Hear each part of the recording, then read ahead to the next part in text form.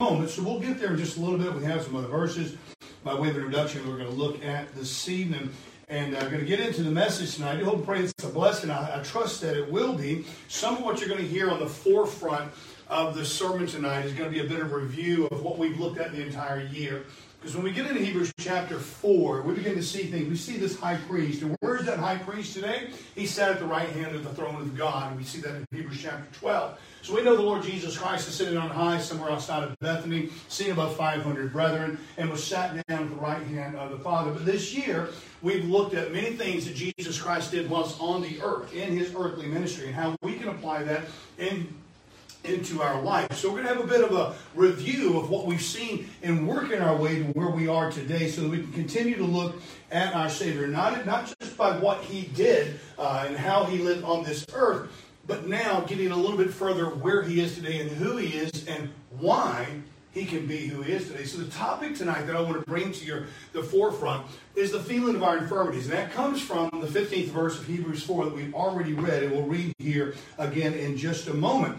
But as we get into this sermon, as we get into the introduction, and get into this thought tonight, what happens when we begin to unveil the centerpiece of Christ's heart, we find an element that is really second to none. And a few weeks ago, you heard me say this, and it was pointed out by C.H. Spurgeon, the great prince of preachers, the most known preacher all over England at the time, and really and truly across the world. But of the 89 chapters that's found in the Gospels, the four Gospels, there's 89 chapters that depict the life of the Lord Jesus Christ. It depicts his birth, depicts his life, depicts his miracles, events in his life, his unjust arrest, his brutal murder, his burial, his resurrection, things that he did afterwards as he walked the earth for 40 days and then ascended on high. So that's what it is. That's what we find that's in the Gospel.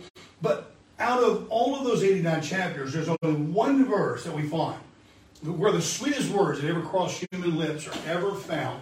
And it's Matthew 11, verse 29. You remember a few weeks ago we preached on this, where Jesus Christ said, "For I am meek and lowly in heart." And this is the very core of our Savior's heart. It's the only verse in all of the four Gospels where Jesus Christ himself peels back the curtain of who and what he is. No other verse do we find that it depicts on Jesus Christ himself saying who he is.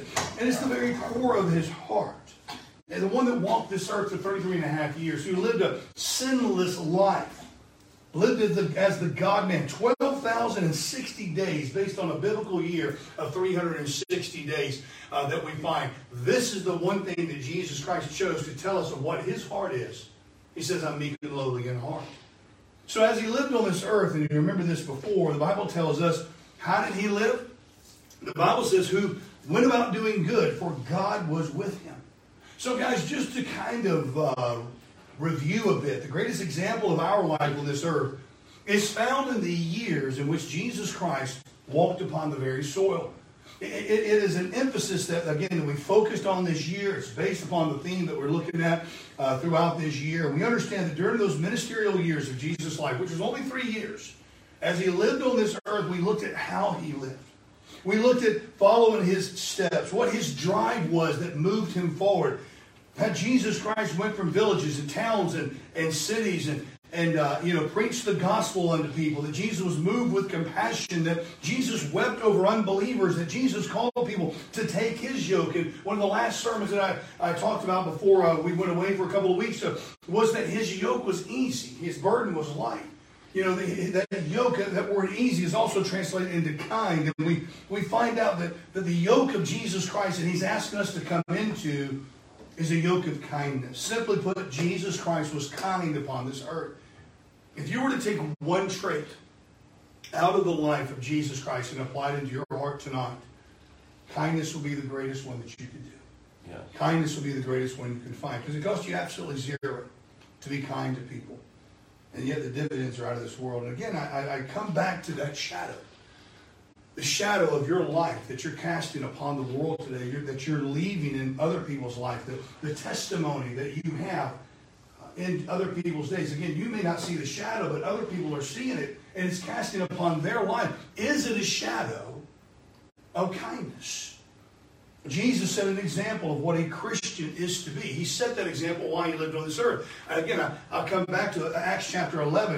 And it says, when they had found him, speaking of Paul, he brought him to Antioch, and it came to pass that a whole year they assembled themselves with the church and taught much people. And the disciples were called Christians first in Antioch. Now, beloved, again, and I know I'm repeating myself, but they didn't have a committee meeting to say, hey, let's call ourselves Christians. What do you suppose that Paul and Barnabas taught while it's in that church? Well, they taught all kinds of things, I know, but they really focused on the life of Jesus Christ.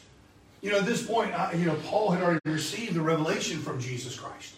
He had already received that Jew and Gentile were going to be saved by grace through faith, saved in the same way that the middle wall partition had been removed, that they all come under one blood, one spirit. They are one people. He was well versed in dispensationalism. He was knowledgeable about the pre-tribulational rapture. He wrote about it in his first two letters, 1st and 2nd Thessalonians. So we understand that Paul knew all of these things. Yet it was the ones outside of the camp that saw the disciples and how they lived, who said, those Christians, if you will. Those Christ-like people. They took on the traits of Jesus Christ and they began to live the way he lived. And can I say this to you tonight? That the power of the cross was seated in the kindness of Christ. Think about that for just a second. The power of the cross was seated in the kindness of Jesus Christ. So having addressed all of that tonight, bit of review, if you will. Christ tonight is no longer walking the earth. He is sat at the right hand of the throne of God. So where do we go from there? Where do we go and have the ability, the record of Christ's life and much of what he did on this earth? But where do we go today? Well, another verse expands on the ascended Savior's heart. One that's not his words, but the words of the Apostle Paul as inspired by the Holy Spirit of God. And when it expands upon his heart as much as the heart of the God-man while he was on this earth, we find access and attribution, if you will, into the life of the one who today is at the right hand of the Father. And it's the verses that we've read during our reading tonight, Hebrews chapter 4 and verses 14 through 16. We're going to focus on verse 15, but I want to reread these verses and then get a bit of an information on them. The Bible says, seeing then that we have a high priest that is passed into the heavens, Jesus the Son of God, let us hold fast our profession. For we have not an high priest, which cannot be touched with the feelings of our infirmities, but was in all points tempted like as we are, yet without sin. Let us therefore come boldly unto the throne of grace, that we may obtain mercy and find grace to help in time of need. So there's a broader context found in Hebrews chapter 4, verse 15. It's worth us stepping back just a little bit and slowing down just for a second to see the fuller part of the passage. You see, in verses 14 and 16, this is what we find. We find in these two verses here, we find two exhortations. In verse 14, we find the fidelity in the doctrine of God, or a doctrine about God. He says, let us hold fast our profession. So there's the fidelity of the doctrine of God. And then in verse 15, we find confidence in the communion with God. Let us therefore come boldly unto the throne of grace. So these two passages, these two scriptures that we find here on either end of our text verse tonight, we find two of these exhortations, the fidelity of in the doctrine about God and the confidence in the communion with God. And then the very next thing that we find in verse 15, watch this, we find the word for. For we have not an high priest which cannot be touched with the feeling of our infirmities. That word for, opening up in verse 15, signifies the verse is grounded with verse 14. So because you have the word for there, it's grounded with verse 14. And then we find in verse 16 the word therefore. Look down, it says, let us therefore come boldly unto the throne of grace. And again, by therefore at the beginning of verse 16 signifies that verse 15 is grounded with verse 16 as well. So in other words, these two verses that are sandwiched, that sandwiches verse 15, but we begin to see that they are grounded by that center verse. What does that mean? It means that verse 15 is the anchor to the passage of the surrounding verses, and it draws out its implications. The burden of this anchor verse is that Jesus Christ sheer solidarity with his people. That's the burden. That's what we find in verse 15. The solidarity of Jesus Christ with his people. Now pay attention here, guys. I want you to think about this deeply this evening. Our natural intuitions tells us that Jesus is with us, that He is on our side, that He's present and helping when things are going well. Think about it like this. Man, I tell you, I had a good day today. Church services went well. Music was on point. Man, people were there. Everybody was shouting. They were hollering. Boy, God was with us today. That's what we do. That's natural. Guys, it's a normal thing to do. You go to work. I mean, everything just fell into place. You didn't drop the keys, didn't spill your coffee. I mean, you hit all your spreadsheets, and you didn't have to look up Google to find out what to do on the next thing on the Excel sheet. I mean, it was just on point, man. You say, well, God was with you today. And it's understandable, guys. It's normal. It's natural. When things are going smoothly, we leave church, we leave work, we leave the gym, we leave wherever, and we say, man, God was with us today. And this is not a rebuke. Please don't take it that way. But it's more of a realization. It's a recognition, if you will, of our natural human demeanors. But it's all incorrect. See, verse 15 teaches us the opposite. Verse 15 says, our infirmities. Not when things are going hunky-dory, not when everything is rainbows and cotton candy and unicorns. And he says our infirmities. The Bible tells us that Jesus is touched with the feeling of our infirmities. This is more than sympathy. While it's at the same time, in actuality, it enables Jesus Christ to sympathize with us. But still, being touched, the feeling of our infirmities, it's deeper than just mere empathy or sympathy. The words touch with the feeling means that He is co-joined with our infirmities. That He co-suffers with them. Meaning that Jesus is not some cold, detached pity that He's offering unto us, but rather a deep, heartfelt solidarity such as echoed in our own lives. It's like a parent and their children. Parents hurt when their children hurt. It breaks your heart when your children hurt. When others hurt your children or lash out at them, it hurts you more than it probably hurts them. It cuts like a knife deep into their heart. I made this statement before. When I see my wife cry, it brings me to my knees. It rips. I can remember the first day I saw her cry. I can picture it now as if it was yesterday. We weren't even married. I told her no and go out with her. I'm just kidding. So it tears me apart. And yet with Jesus Christ, when His people, when His bride hurts, it hurts Him. So beloved, our Lord and Savior, who went about doing good, who is the epitome of kindness, is touched with the feeling, point number one, of our pain. Notice there in the verse, for we have not a high priest which cannot be touched with the feeling of our infirmities. In other words, we don't have a high priest up there who doesn't understand, who hasn't experienced this pain.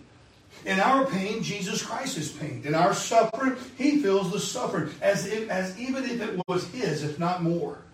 It doesn't mean, and I read this word the other day in a book depicting who our Lord is, and I love it. I wrote it down. It says, it does not mean His invincible divinity is threatened. I like that title, His invincible divinity. So it's what He is. But in a sense, His heart, that same heart that's meek and lowly, is drawn to our distress. When you hurt, He hurts, and it draws Him closer to you. I know we say, God was good today and He blessed us, but it's really in those times of infirmities, those times of pain in our life, when the Lord is being drawn even more closer to you. One can say that human nature engages our trouble comprehensively. It's His love that cannot be held back when He sees His people in pain. The Bible tells us to grieve not the Holy Spirit. And the Holy Spirit and the Son of God and the Father, that's the Trinity, the triune God. So therefore, when the bride hurts, the bridegroom experiences the same pain alongside her. Jesus Christ is our bridegroom. The church is the bride. Now, you know what the word grieve means? It means to hurt, to distress, or to injure. So understand that this assuredly tonight, that our Savior, our Lord, who has sat down at the right hand of the throne of the Father, is touched with the feeling of our pain. He experiences it. He knows it. Secondly, tonight, our Lord and Savior, who went about doing good, who is the epitome of kindness, is touched with the feeling of our problems. Now, some people overlook this. Some people disagree with this. And before you start writing down notes tonight and come to me after church and say, well, let me you just pay attention here this evening. It doesn't mean the Lord is moved by our problems. It definitely doesn't mean that our Lord was caught off guard by our problems or even perplexed by them. What it does mean is exactly what we said. He's touched by them. He understands them. And beloved, listen. He cares about them. We have this image that's just wrong. That God is up there and the Lord is up there at the right hand of the throne of God and just doesn't care about problems that we deal with in our life. And I don't believe that can be further from the truth. And look at the next part of the verse. But was in all points. That means problems as well as pain. In all points tempted like as we are. When Paul writes to the Hebrews here in the book of Hebrews, he's leading us by the hand. He leads us deep into the heart of Christ. He's showing us an unrestrained connection with Him. An unrestrained presence. Really and truly an unrestrained witness. Okay, I made that word up. I hyphenated it. But there's a connection that He has with us that we need not overlook tonight. He's not just a great man that walked the earth for 33 and a half years and had a ministry for 3 years and died on a cross. He's not just the eternal God that has an invincible divinity that is set up there and now He just ignored. That's not Him. He has a connection with us tonight. In chapter 2, Paul says this in the book of Hebrews in verse 9. He says that Jesus was made a little lower than the angels for the suffering of death, crowned with glory and honor, that He, by the grace of God, should taste death for every man. So he lays that in the establishment in the chapter, in chapter 2 of verse 9. But nine verses later, in verse 18, he writes, he says, for in that He Himself have suffered being tempted, He is able to succor them that are tempted, to love them, to care about them, to comfort them. That word succor is like compassion on steroids. It's like comfort in ways that we can't even understand. What does it mean for us? It means that He knows where you are, guys. I think that's important for us to understand. That the Savior of all mankind knows where we are this evening in our problems. He understands where you are. He understands what you're going through. And the greatest part of it all, He's with you the whole way. Through all the pain, through all the problems, Jesus is there. He's with you and I. He's there during the blessingness. He's there during the happiness, the joy, but He's also there in the days of gloom and doom. When we just can't seem to get our way out of the fog. Our God, our Savior, Lord Jesus Christ is there. You guys, don't let anybody tell you that He's not. Our Lord and Savior, who went about doing good, who is the epitome of kindness tonight, lastly, is touched with the feeling of our path. The realness of Hebrews 4:15 is what we are told about why Jesus is so close with His people in their pain. He's been there. He's been tempted, as we are, but not only tempted in all points, as we are. The reason Jesus is in such close solidarity with us tonight in this difficult path that we may be on sometimes, it's not unique to Him. How many of us in our life, so often, many times, we feel like we're on an island? That we sit back and we feel like no one cares.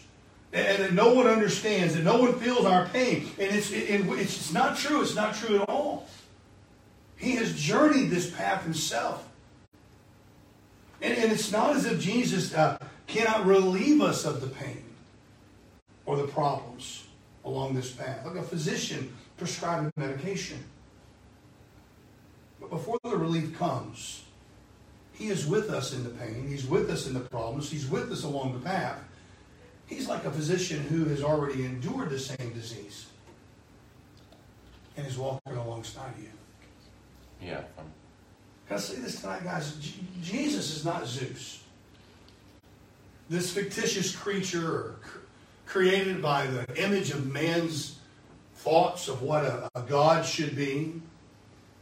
The Bible tells us that he was in all points tempted like as we, yet without sin.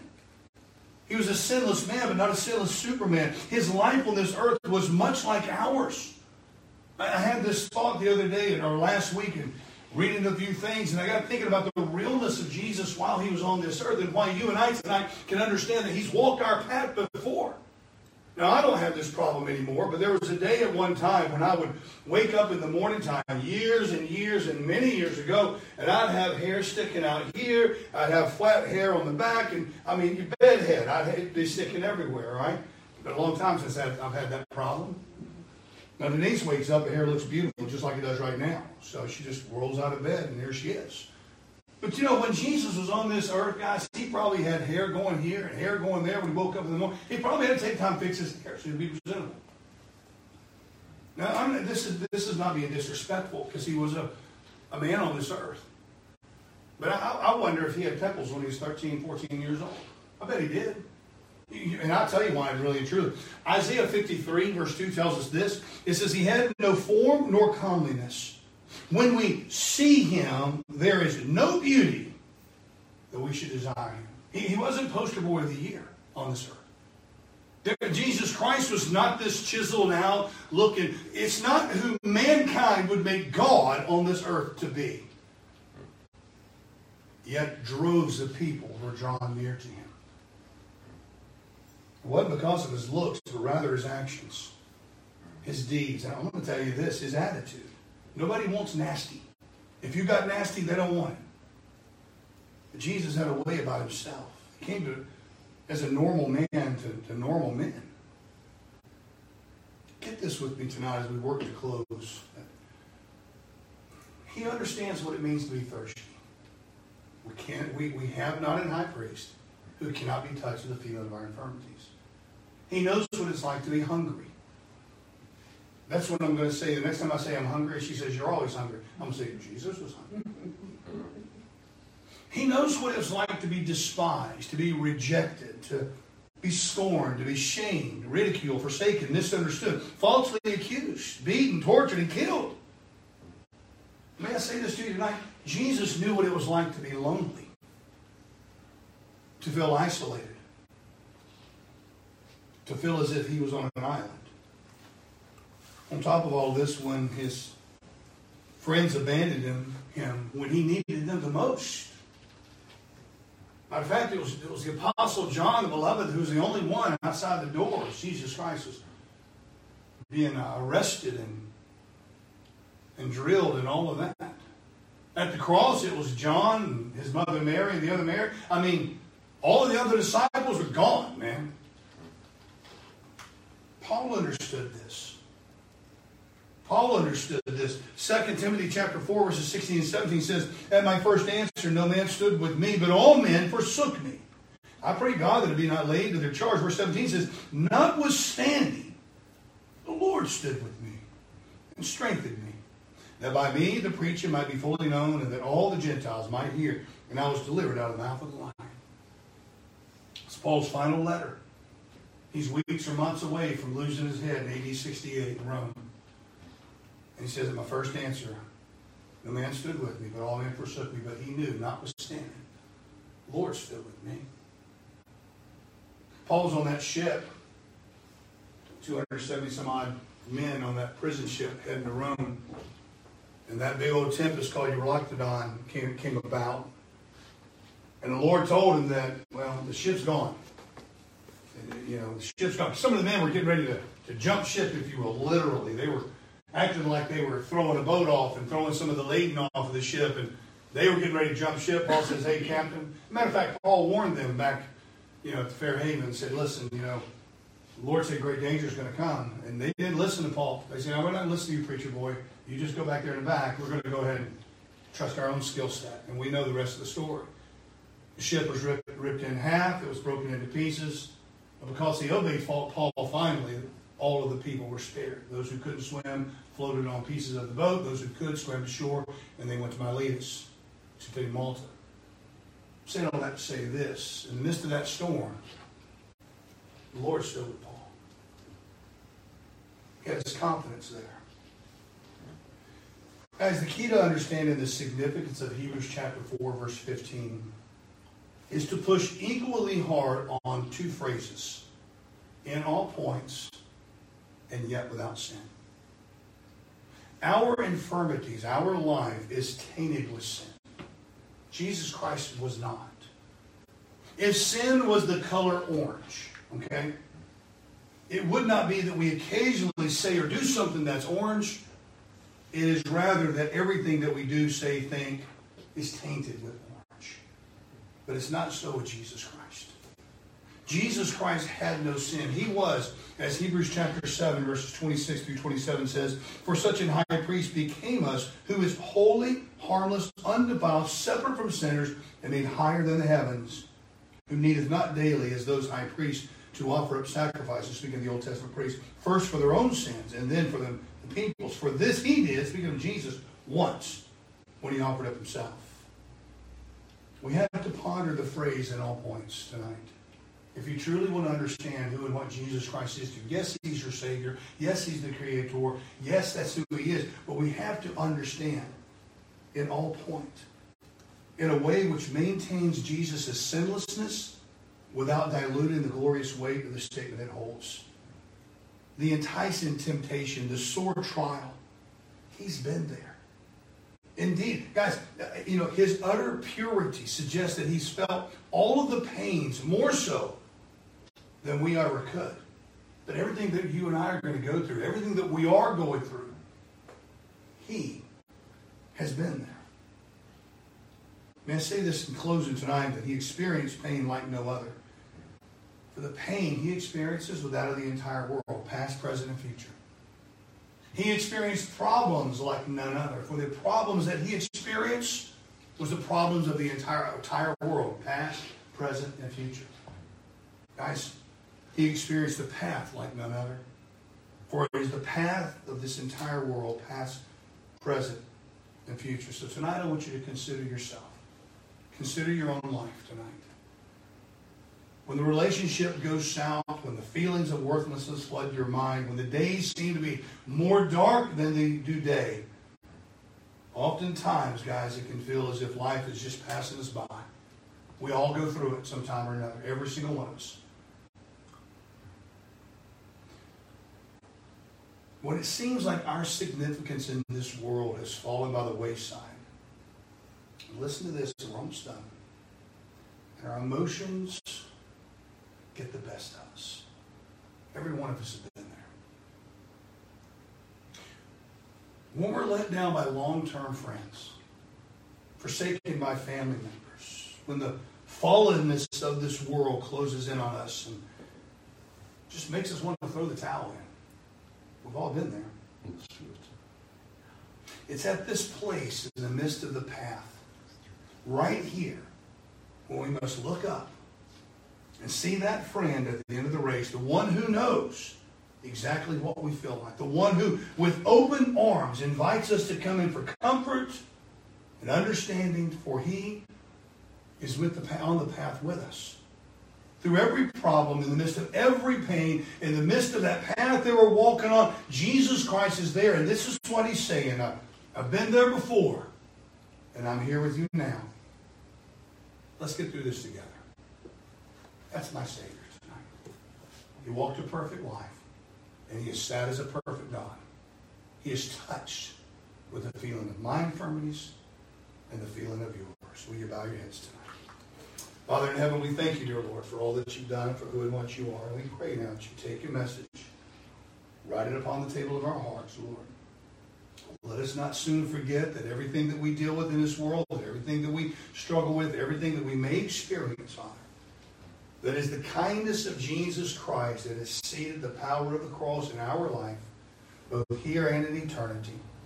And I ask of you tonight, please, let us remember this when the days go dark, when the the times grow cold, when the pain begins to overtake our heart, when the problems seem to shower down upon us, when our path seems to be jagged, rugged, and just seemingly uphill, let us remember that we have a high priest, the Lord Jesus Christ, the Son of God, who is still touched with the feeling of our infirmities, who understands everything that we've gone through, for he's been there before and he's with us now. In Jesus Christ's name we ask. Amen. Amen. I hope and pray that the preaching and teaching of the Word of God tonight